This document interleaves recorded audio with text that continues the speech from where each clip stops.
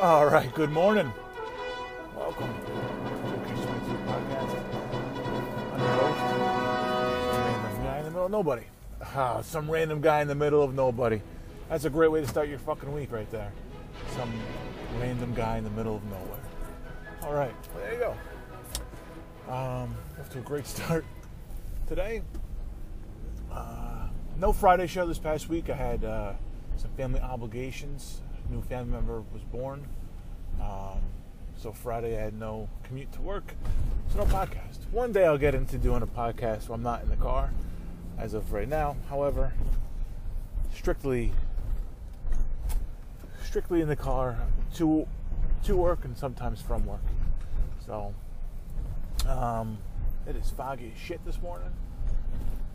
But a beautiful morning here in the middle of nowhere. Nonetheless. So not much going on this weekend. Like I said, it was busy as shit. Waiting for this child to be born, watching my own kids. Friday was nice. It was like a vacation day. Spent all day with the kids. At my in-laws' apartment, just kind of hung out, waiting for news to come, which never did. Kid was not born on Friday.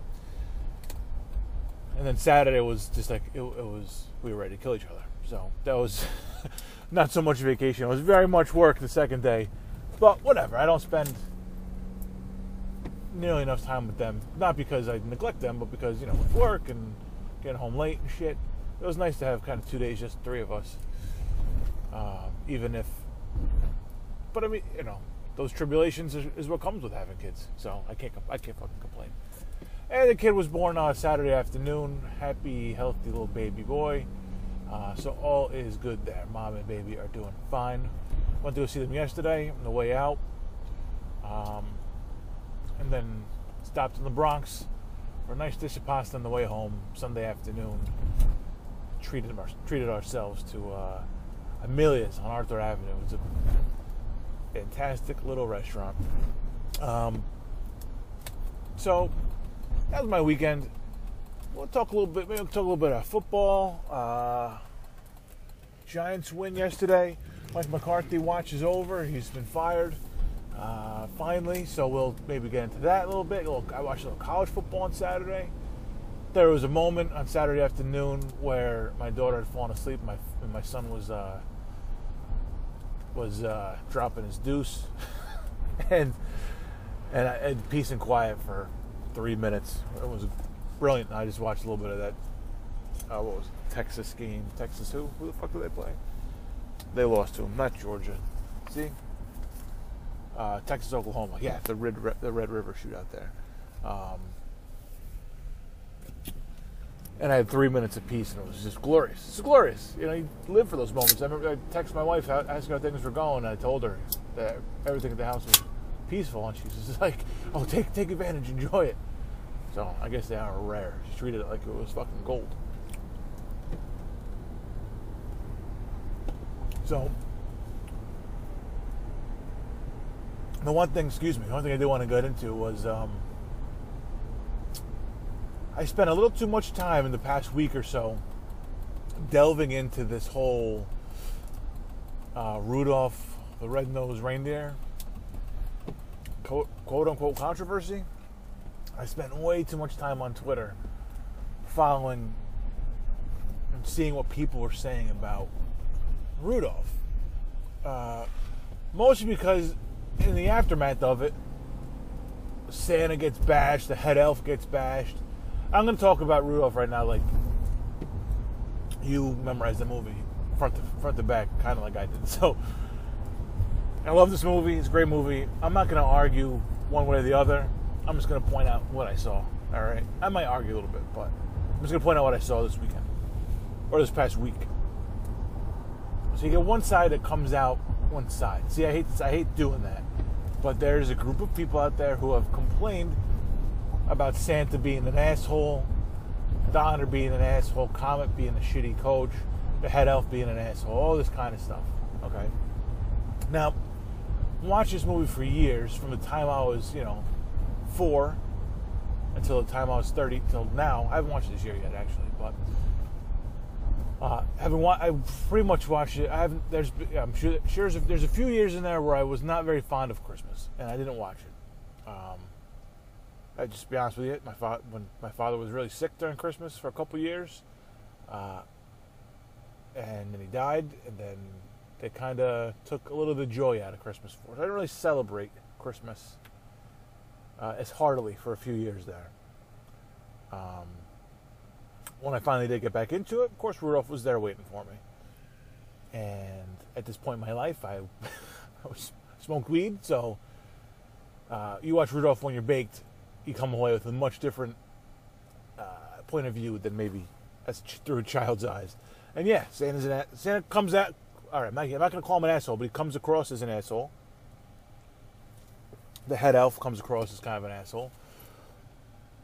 Donner doesn't seem like a great father. It's Rudolph's father, and Comet, not a great role model. It seems, outside looking in. But who are we? This is, the North Pole has been running pretty smoothly for a very long time. Santa's 1,000 and something years old. So, and this is one lead up to the Christmas, holiday that we're kind of getting a bird's eye view of. All right. So, look, my view is this: Santa's got this large operation he's got to run. Okay, he have this very serious deadline. He's got to get out of there. He's got to get out of there on Christmas Eve, otherwise he's fucked, right? So, if he's short with people, tough shit. That's just how you got to run a business. He's a hard-hearted guy, I guess, a little bit in December. He hasn't made his weight yet.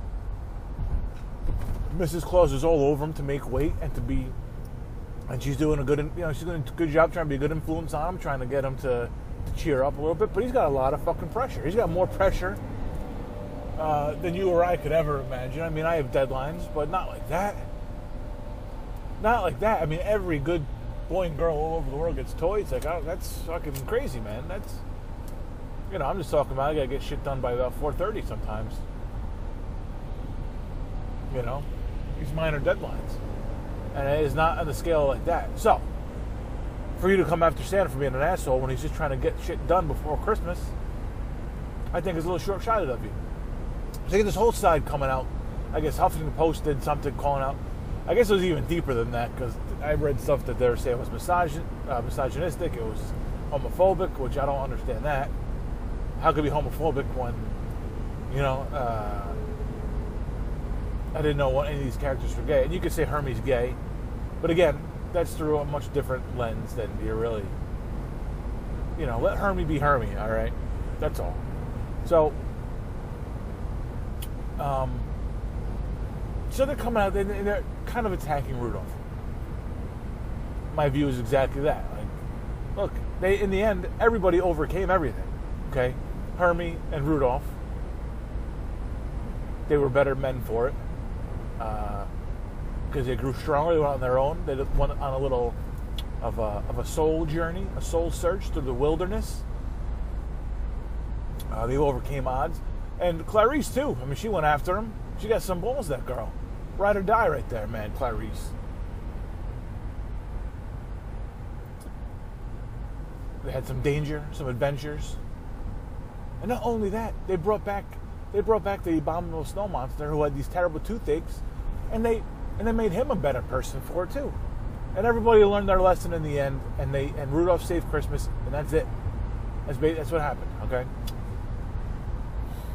Again, Santa's leadership style, maybe you don't like it. Well, tough. Maybe the North Pole's not for you. You get like 10 months of fucking vacation, all right? And 2 months of putting it down to the grind. 18-hour days. All right?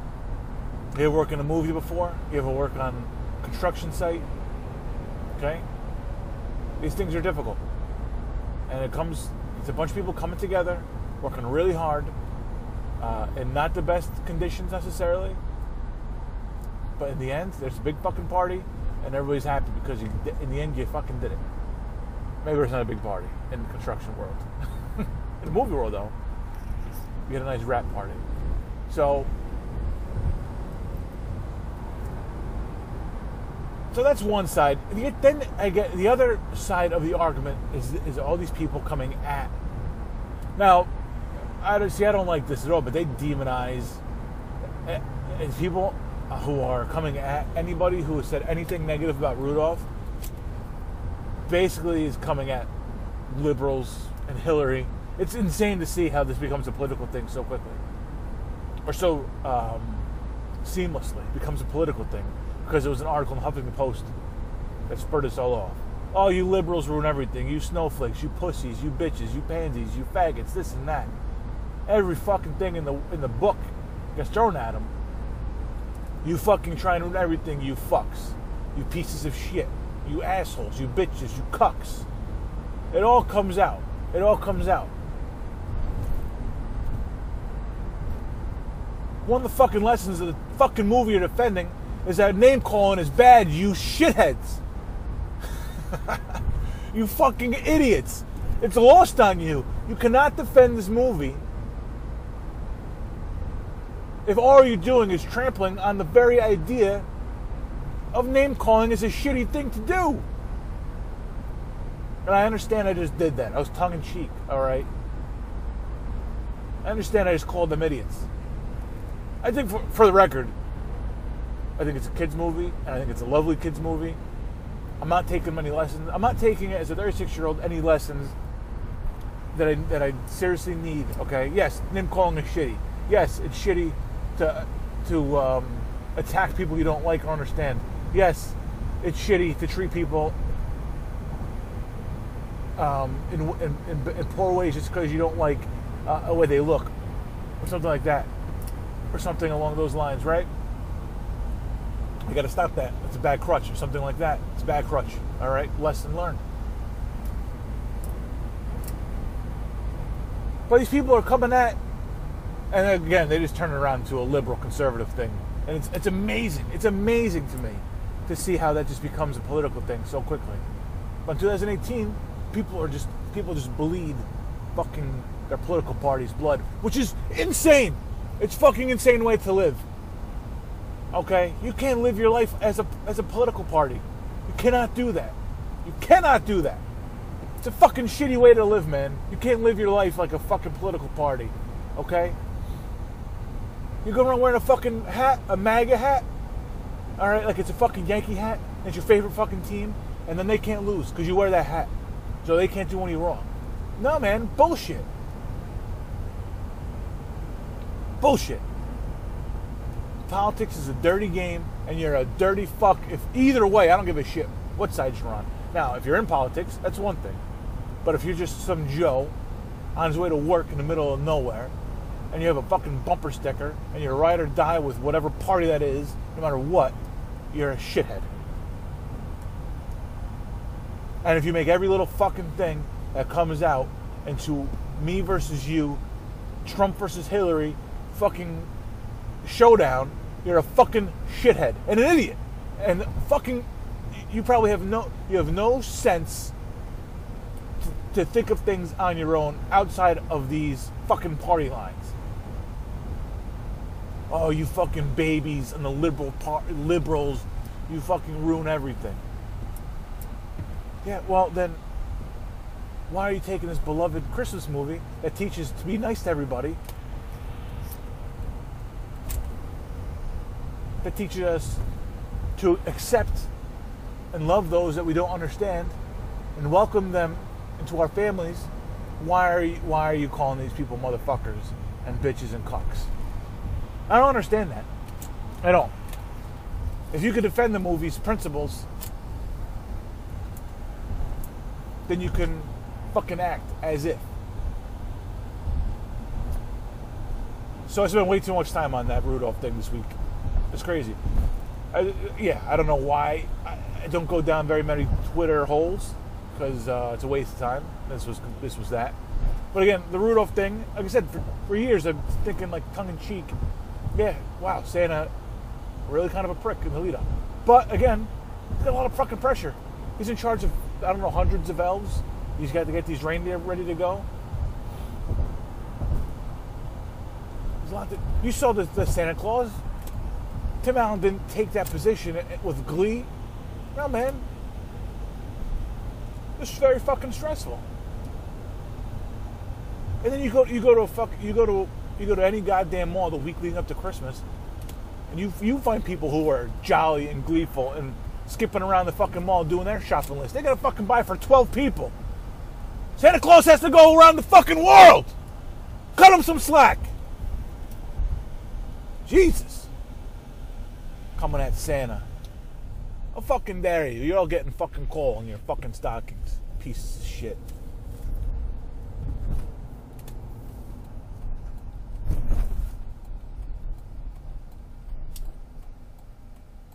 If Rudolph the Red-Nosed Reindeer, the film, is your moral compass, then maybe you should rethink your adulthood a little bit.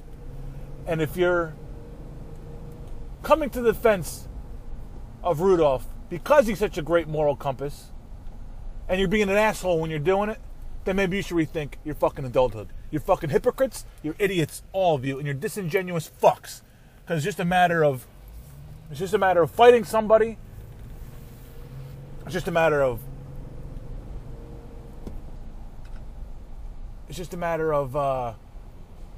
defending a political party or a way of life or your own fucking comfort zone. I don't know what the fuck it is, man. It's a fucking great kids movie, and in the end, all triumph. Everybody triumphs in the end. They're singing "It's a Holly Jolly Christmas," and so should you fucks. Instead of fucking arguing about it, you should put on a fucking Santa hat, jingle some bells, have some fucking eggnog, call it a fucking holiday. Let's go. I'm almost to the fucking train. I spent the whole goddamn time on Rudolph. But, as you can tell, I feel very fucking passionate about it. Alright, so. A couple great calls from the weekend. A couple of my favorite plays from the weekend. I'm going to give them to you. And they both come from college football, because yesterday I was all around. I listened to more football on the radio. I got home for, I saw some of the second quarter of the Pittsburgh Chargers game. Did not see the comeback. So I watched more college football than I did NFL this weekend, which is a rarity for me. That's probably the first time in, I don't know, 20 years. I don't know the last time I watched that much college football. So I don't remember the exact part of the game, but I think it was like Oklahoma was up 3. And I was rooting for Texas because I just like the kicker. I like Dicker the kicker. I like hearing Gus Johnson go, "Dicker the kicker." And that's it. That's the only reason. He had a big kick on the road earlier this year to win a game. And I've been a fan of Texas ever since for no other reason than that. That was my adopted team this year. So I think Oklahoma was up 3, and Texas was pinned down the goal line, and they called a cornerback blitz, which is one of my favorite plays. It's risky, but when it pays off, it's beautiful. This guy nailed it. It was perfect. And cornerback blitz for safety, even better. So worth the risk. That was the good risk. That was a good risk. Now, I'm sure people have been talking about this, but who's a Georgia coach's name? Kirby something? For whatever the fuck reason, with like 3 minutes left in the game, 4th and 11, decided to fake punt. That was not a risk worth taking. That was as bad a call as I've ever seen in football. I don't understand it. That made no sense. It was amazing. It was amazing to me. And how great was it to see Jalen Hurts? Look, I don't follow college football closely enough, but that Jalen Hurts story, where he came back, where he was the one that was benched. I didn't know that he was benched last year. I forgot that was him, but he was benched last year in favor of the kid Tua, and then Tua came back and he won the starting job this year, and he led Alabama undefeated through 3 quarters, through the season and 3 quarters of this game. And then Jalen Hurts comes in and leads the team back. And he looked good, man. Threw for a TD, ran for a TD. He looked great. And that was just, it was very cool to watch. It was very cool to see. Even as, like I said, even as a college football fan who's not, or as a football fan who's not a college football fan by any stretch of the imagination, that was very cool. I'm just, you get lucky when you're not a fan of you're not a diehard, you're not like watching all these games, and you kind of just tune in and you catch a game like that, you feel very lucky. You know, you don't deserve it. The people who put in the time, who are watching from the last weekend in August on, those are the guys that deserve to watch that game. Me, I just got lucky, watched it, and it was great. The other thing, on a Saturday night heavyweight championship fight, which I was at my in-laws' house, so we didn't order it. I found a way to kind of watch 6 rounds or so of it. And it was, yeah, you gotta wait, man. I'm coming in. There's people behind me and shit. Oh, fuck. These fucking people. No, man, this is my fucking parking lot, motherfucker. You fucking, nobody comes the way you just came, you dick. The fuck. Fucking assholes. So, sorry, just got a little possessive over my fucking parking lot because this guy's coming the wrong way. So, that Wilder Fury fight was fucking crazy. Fury was mocking him the whole time. I mean, everybody had Fury winning the fight. Like I said, I wasn't able to watch close enough. I only saw like 6 rounds of it or so, but I wasn't able to watch close enough. So it was tough to really quote unquote score the fight. Not that I could fucking score a fight anyway, but it looked like everybody had Fury. Although I did see a few people had Wilder. And Wilder did knock him down twice, and one of them was on a sick 1-2 in the 12th round, put him down, and I like it looked like he was down. I don't know if he was just milking it, but he popped right up, came back, and it was a draw. Which whatever. If you still complain about boxing being shitty out there and you're still fucking watching it, just stop fucking watching it, all right? I don't give a shit. It's boxing. You got to take the crooked shit with the good shit, okay? You saw an exciting fight. You got a stupid-ass decision. That's boxing, okay? Just fucking take it. Don't watch. And then I realized that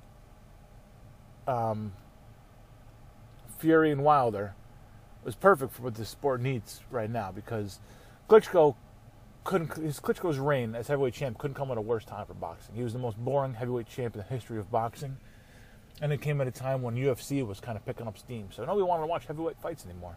And had Mayweather, who was a great boxer. He was the other big name, but he's a defensive boxer. Nobody wants to watch a guy bob and weave. He was also kind of a boring champ. I mean, he talked, he ran his mouth, which was, I guess, fun.